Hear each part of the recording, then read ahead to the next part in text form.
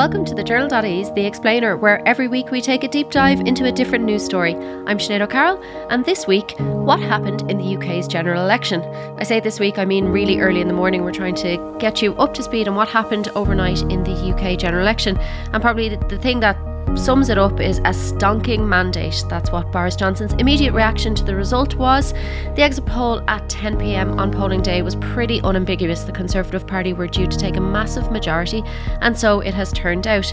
We are here this morning to catch you up on all the big news from the count, from that massive victory, and also to what has happened in Northern Ireland and some of the standout moments. To do that, I'm joined by TU Dublin Politics Dr Kevin Cunningham in studio, as well as three of our election reporters who have been watching across the water for the past 6 weeks, but who've also been here overnight for the past, I don't know, what probably feels like 48 hours to them. I was going to say a long time. They are fueled by coffee and food from our Christmas party last night. Deputy Editor Christine Bohan, reporters Ronan Duffy and Dominic McGrath. Hi everybody. Morning.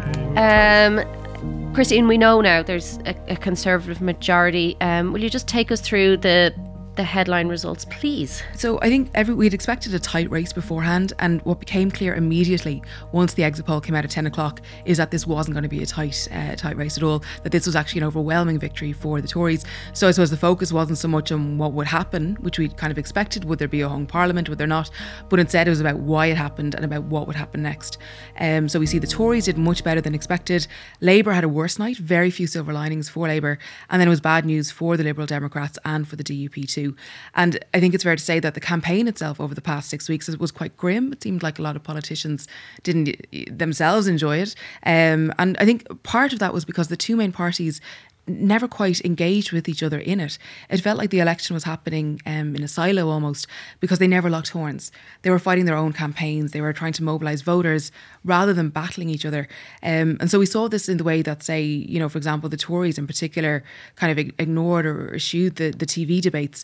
And I suppose for them, there's a lot to lose in a TV debate. If Boris Johnson goes on head to head with Andrew Neil, there's the risk that, you know, he says something or he says something that he didn't mean to. So instead, we saw Boris Johnson focusing very much on just one clear message: get Brexit done. It reminded me a bit of the Fianna Fáil's a lot done, a lot more to do, in that it might not be elegant, but it's very, very effective. So overall, it just made for a very dramatic night, even if the broad strokes had been expected. And we kept a little audio diary over the course of the evening, just of the kind of the main points that happened in the newsroom. So I think we're going to listen to that now. So it's about 30 seconds to 10 o'clock now. There's a gang of us here in the newsroom, and we're waiting for the exit poll results to come out from BBC, Sky and ITV. So once they do, we're going to have a really strong indication of how Britain voted, whether this was a Brexit election, whether voters took the Conservatives' message on board, or whether Labour were able to break through with their approach, which was to say that it wasn't a Brexit election and it was about everything else. So I'm going to go to one of my colleagues who's right beside me. Dominic, hi. Can I ask you, what do you think are the key things for us to look out for just before the exit poll results come out? Yeah, so the big thing everyone's been talking about is the Labour Red Wall. It's basically these sort of traditionally Labour seats in the north of the country. They are now tipped to potentially fall to the Conservatives. They're sort of leave voting areas and have been very vulnerable. So we'll see over the next few hours whether that's actually happened. Great. Okay, we're going to have the exit poll now in a couple of seconds. Thanks, Dominic. Okay, so it's now, 2:41 in the morning. I'm here with my colleague Stevie McDermott. Stevie, do you want to fill us in on where things are at right now? Yeah, so things really aren't looking good for Labour, projected to kind of come in under 200 seats, but like kind of one indication of a seat that they have lost is Blythe Valley, which they've held since the 1950s. That's gone over for the Tories. In Scotland, it's looking pretty good for the SNP. They're kind of on track to win over 50 seats, and then things are pretty interesting in the north as well. John Finucane looks like he's going to take Nigel Dodds' seat in North Belfast. And Alliance's Stephen Farry has taken Lady Sylvia Herdman's seat in North Down. So it's possible that there will be more nationalist and Alliance seats than DUP, but yeah, all to play for. It remains to be seen. And that'll be the first time we'd seen that in Northern Ireland. Yeah, it's an interesting situation developing up there. Yeah. Okay, nice one. Thanks. Okay, Sean, it's just coming up to 3:30 in the morning here. We've just had one of the first big shocks of the night. Jeremy Corbyn has just announced that he's going to step down as leader of Labour. Yeah, so he said he's going to step down, but he hasn't said when. He said, so obviously it's been a crushing defeat for his party, and he said that there's a process of reflection that needs to happen now, because their whole strategy about trying to galvanise people on the NHS and all the other things that they wanted to kind of land on, they failed. They basically It was failed. a Brexit election. It was a Brexit election. And the common refrain that he wasn't clear on what his Brexit policy was has come back to haunt him. And you look at places where Labour had won seats since the beginning of time, places like Sedgefield, Kensington, places like that, where they were safe seats where you couldn't imagine a Tory winning. A Tory won. Like Dennis Skinner has been an MP since 1970. He lost his seat in Bolsover there, and that's the one that will put the Conservatives over the line. It's a crushing defeat for him, and he has to go now. Okay. Thanks, Sean. Ronan, we obviously don't have exact numbers just yet, as everything is still ongoing, but do we know in or around what kind of majority the Conservatives are looking at? I think at the moment we're looking at kind of a majority of up in the high 80s. I think that was kind of clear from early on in the night, and I think it's towards the end of the count. I think that's how it's going to end up. Kev, is that what the polls predicted in this case? Yeah, in a way. Well, in that, okay, so coming into the end of the campaign, there was a trend towards the Labour Party that was quite public, I guess. But I was working with some YouGov data, and what we could see actually in the background is that trend kind of started to stall and reverse actually in the last kind of 48 hours, 24 hours. I think as the narrative emerged, certainly for Conservative voters, that it was going to be tight, that actually helped the Conservative Party and pushed things back in that direction. The overall numbers aren't really very far from what kind of the projections were maybe about 2 weeks ago. So it seems that when the Leeds Hospital incident occurred, there was a bit of a movement towards Labour, which facilitated this narrative that it was going to be tight, which then, which wasn't there, if you remember, in 2017. So it was kind of, I think the polls probably got it relatively close enough. I mean, in some sense, the polls all probably overestimated the Labour Party in this election in the same way they underestimated Labour in the previous election, and this kind of pendulum swinging between over and underestimating the Labour Party coming up to it. But I don't think they were miles off really in terms of is there a massive Tory majority? Yeah, there is.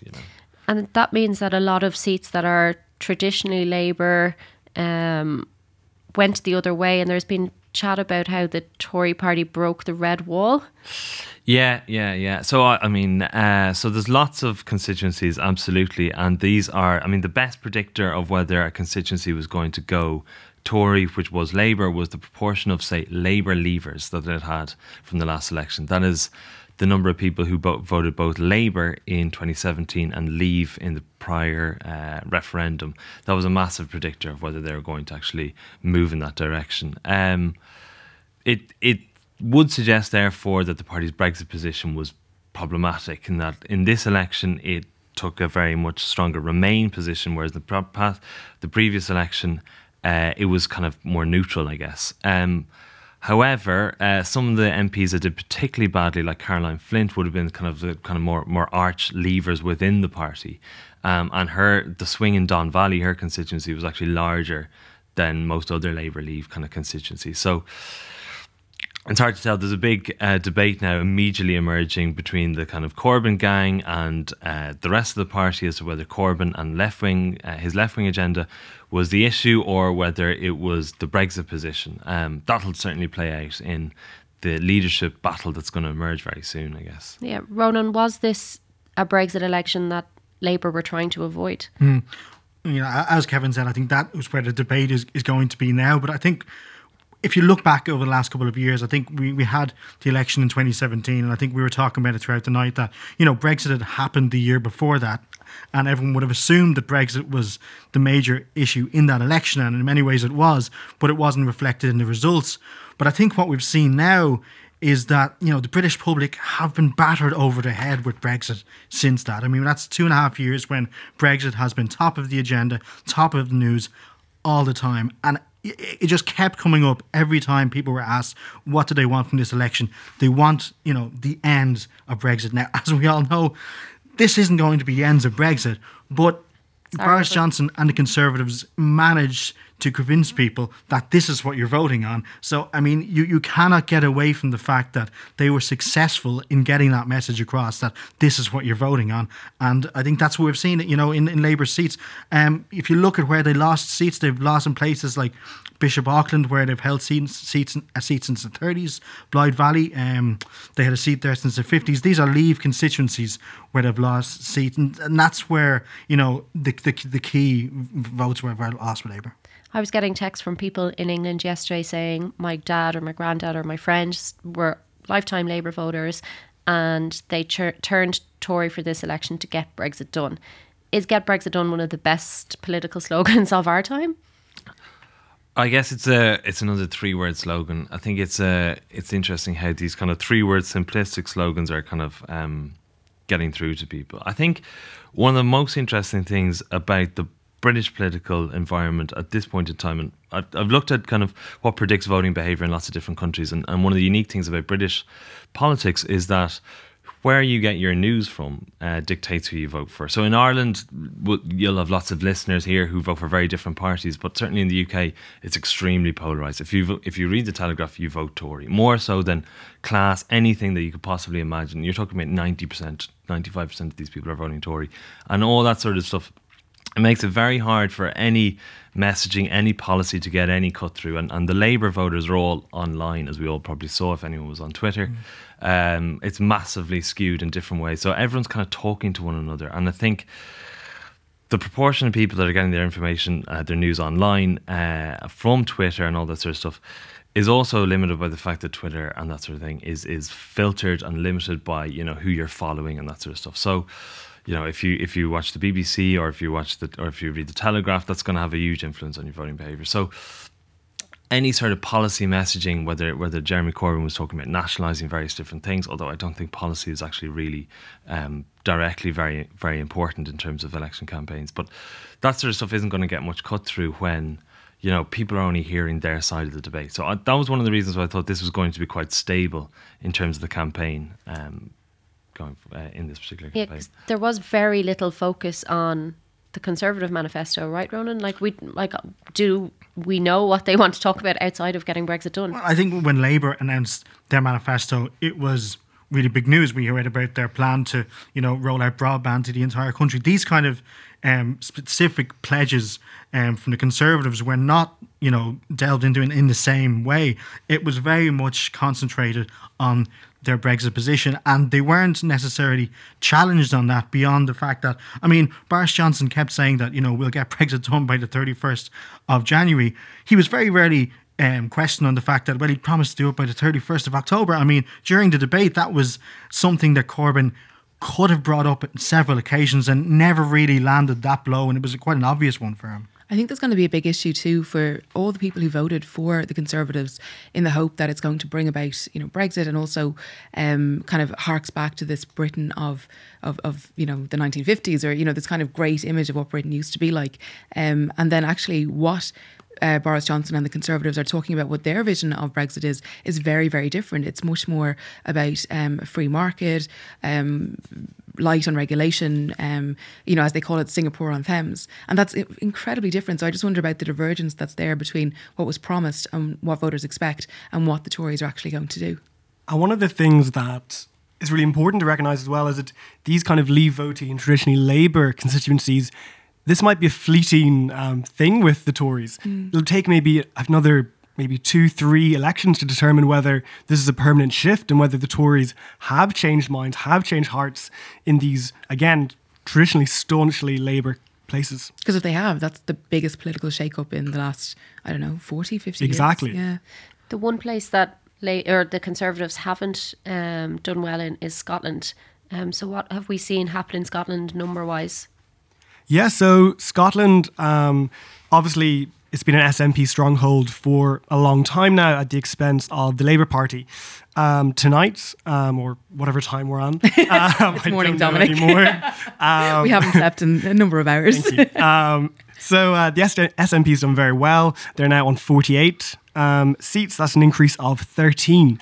And so that raises the prospect, of course, of a second independence referendum. We do expect that that's something Nicola Sturgeon is going to appeal formally to Boris Johnson to give her power to call a referendum. He will probably say no. That sets up another constitutional crisis. So that's something to look forward to over the coming days and weeks. But I guess for now, all we can say is that the SNP did very, very well. They're very confident. They obviously unseated Joe Swinson. That's a great even morale boost for the party. So they did very well. Yeah, people will probably have seen Sturgeon celebrating their win in that constituency. Northern Ireland, I guess, is one of the things that I have kind of looked at over the last week or so is how Northern Ireland really doesn't feature in election talk if you're in mainland UK, even to the point that the YouGov polls don't even kind of recognise that Northern Ireland exists. Yeah. Dominic, talk us through who were the casualties, who were the big winners of Northern Ireland? So on a macro level, in some ways, Northern Ireland, all the parties are casualties despite how well they did, simply because Boris Johnson's, quite impressive majority means that there's no influence for any party now, especially the DUP in Westminster. The DUP, of course, they did really badly. They really couldn't have done worse. Everything we thought would go wrong did go wrong. They lost North Belfast to Sinn Féin's John Finucane. That means losing Nigel Dodds, the deputy leader, a real party heavyweight. They had their eyes on North Down, Lady Sylvia Herman's constituency. When she stepped down, they really hoped they could seize that. They lost to the Alliance. And they lost, of course, in Belfast South, Emma Little Pengelly, a really impressive sort of candidate, a very different kind of DUP candidate, and now she's gone. So, as I say... Who did she lose out to? She lost out to Claire Hanna of the SDLP.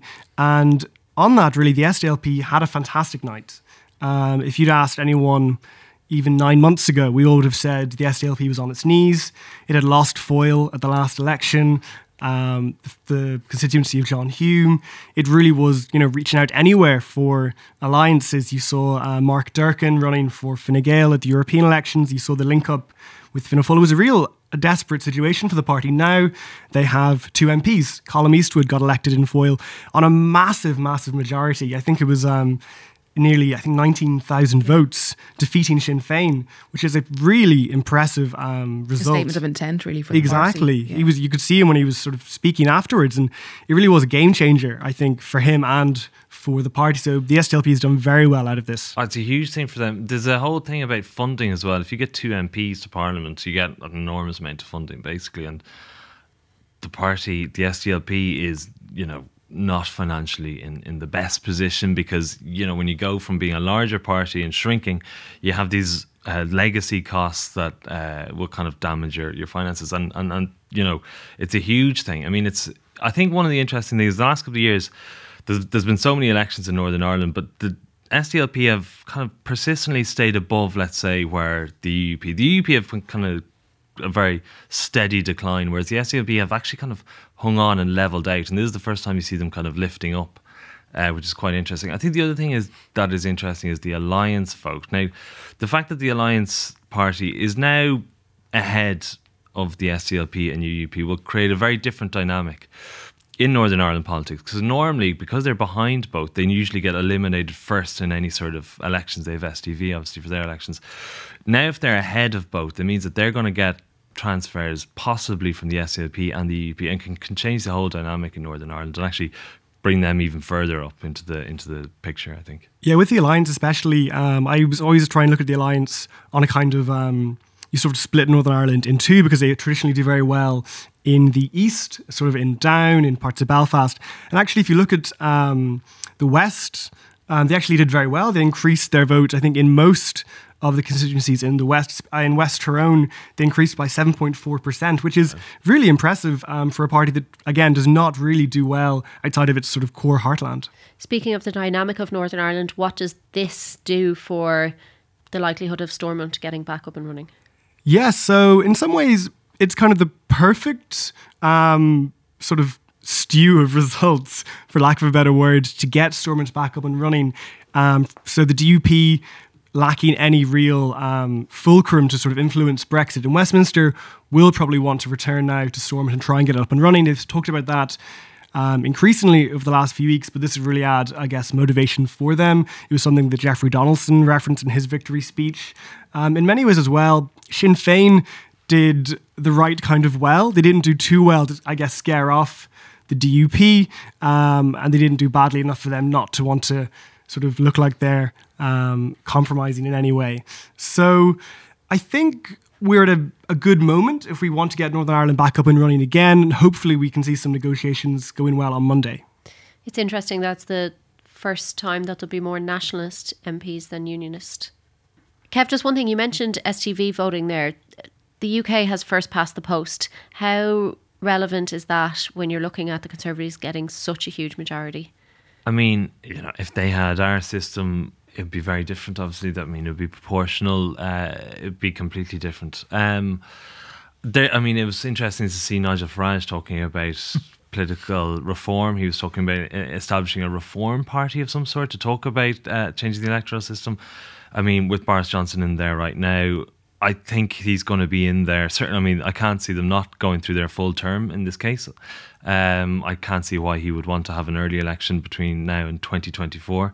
I also think, just on that second thing, that it will be very difficult for the Labour Party to win the next general election in 2024. And so you're talking about another 10 years of the Conservatives in power, because there's a really interesting thing called first-term incumbency. When an MP wins a constituency for the first time, like in these, so-called Labour heartlands, they're likely to get re-elected, and that's why it was very difficult for the Conservatives to do well in 2005. When, broadly speaking, the Labour and the Conservative Party got pretty much the same vote share in 2005, but Labour hung on because of this kind of massive incumbency factor. I think that's kind of the overnight covered and caught us up exactly where we're at first thing Friday morning. Just wanted to ask you all what your kind of standout moments from the campaign, that can be from the last few hours or from the last 6 weeks, which feels like a lifetime. Who wants to go first? Ronan? It's kind of difficult to pick out a standout moment, but I think one of the things that was very illustrative was when Jeremy Corbyn sat down with Andrew Neil and did that interview and repeatedly refused to apologise for the anti-Semitism problem in the Labour Party. I mean, you could argue whether or not, he should have apologised, but what's also noticeable is that Boris Johnson didn't even do the interview. He refused to do the interview. He felt like he didn't need to do the interview, and so it proved. And if someone has that kind of power, for want of a better word, that just shows that he was on course to win because he knew he didn't need to do the interview. Christine, your moment of the decade. I'm really skipping ahead of myself. Not quite, just of the last 6 weeks. So I picked two moments, but I've picked them for the same reason. So please let me get away with this. One of them is about a bit, if you cast your mind back towards the start of the campaign, it was when Boris Johnson was videoed saying that there would be no border in the Irish Sea as a result of his Brexit deal. So that was my first moment. The second one was the moment when Boris Johnson was interviewed, another Boris moment. He was being interviewed by an ITV reporter about a young boy who had to sleep on the floor of a hospital in Leeds while he was being treated. And Boris Johnson was asked by the reporter if he would look at a photograph of the boy. He refused, and he put the reporter's phone in his pocket. So I picked both of those reasons because they stood out to me so much for the same reason, because firstly they relied on social media for the image to be shared and to be distributed, the video and the image. The second one was fact became a really important issue in both of them about the truth and what was true and what wasn't. For instance, Boris Johnson saying that there wasn't going to be a border in the Irish Sea in his own deal, and then that seemed like a very unusual thing for a Prime Minister to say. And then the third reason was that it just showed the kind of the Teflon quality of Boris Johnson, that he got away with these two things, which in any other campaign would have been a huge issue, would have been absolutely massive. And the boy found sleeping on the floor of the hospital, it was a big issue, but I don't think it quite landed in the way that you might have expected it to. So they'd be my two standout moments. I think they're the two for me that would resonate the most. Yeah, probably they land on social media and they land in media, but not in voters. Yeah. It seems like from looking at the results that these weren't things that voters were talking about. It was very much an echo chamber discussion. It was journalists and people and activists discussing it, but I don't think it went beyond that. Dominic, your moment of the campaign or the night? Yeah, so if Christine can pick two, I'm going to add some context to my moment. We're just breaking all the rules. Sorry about this. So really, there was a moment during the night when the BBC's Nick Robinson, he mentioned that Corbyn will want to resign straight away. He said that he won't want to sit on the green benches and he won't want to face the humiliation of dealing with Boris Johnson. And we sort of stopped. I think all of us were like, wow, that's a really harsh thing to say. But it kind of made me think of, 2017, Corbyn mania, him on the stage at Glastonbury. This was a man who was triumphant, even though he didn't win an election. He really captured, I guess, the zeitgeist, the hearts and minds of people. And to go from that to, someone suggesting you can't even face, your opposition, the Prime Minister, like it really reminded us that, or reminded me anyway, that I guess among all the numbers and the seats flipping and the coloured charts and maps, like it is really human. Like politics is about humans who have to face each other after these horrible, horrible defeats and horrible, horrible nights. And I guess it was that human element that really struck the chord with me on an otherwise somewhat uneventful night. Yeah, I was going to say for the campaign that didn't quite, there weren't very moments where we felt like we were seeing the candidates as humans. It felt very choreographed, it felt very planned and structured. And I think you're right, like I had the same reaction when I saw that this morning. Yeah, because it only really turns into the sport of the competition when the voting box is open. Exactly. Great, thanks so much guys. I think we're fully caught up and we know now that we're going into another 10 years of the Conservative Party, as Kevin Cunningham has told us. Go home, get some sleep, and thank you very much for listening. Thanks. Thank you. Thank you for listening to The Explainer, and a big thank you to Kevin and TheJournal.ie's overnight team of Christine, Ronan and Dominic. Just a reminder before we go about another podcast from TheJournal.ie. Stardust, a 6-part special, looks back on St. Valentine's Night in Dublin 1981, when 48 young people lost their lives in a nightclub fire. Hearing from the bereaved, the first responders and those who have been fighting for justice, reporter Sean Murray and the team ask, how did Ireland handle such a tragedy? And was much of what happened in the 4 decades since the fire dictated by class? All 6 episodes are now available wherever you listen to your podcasts. This episode of The Explainer was brought to you by executive producer Christine Bohan, producer Aoife Barry, assistant producer Nikki Ryan and tech operator Laura Byrne. If you're enjoying the episodes, please leave us a review and rating wherever you listen to your podcasts. And more importantly, share with a friend who you think will enjoy them. Thank you and catch you next time.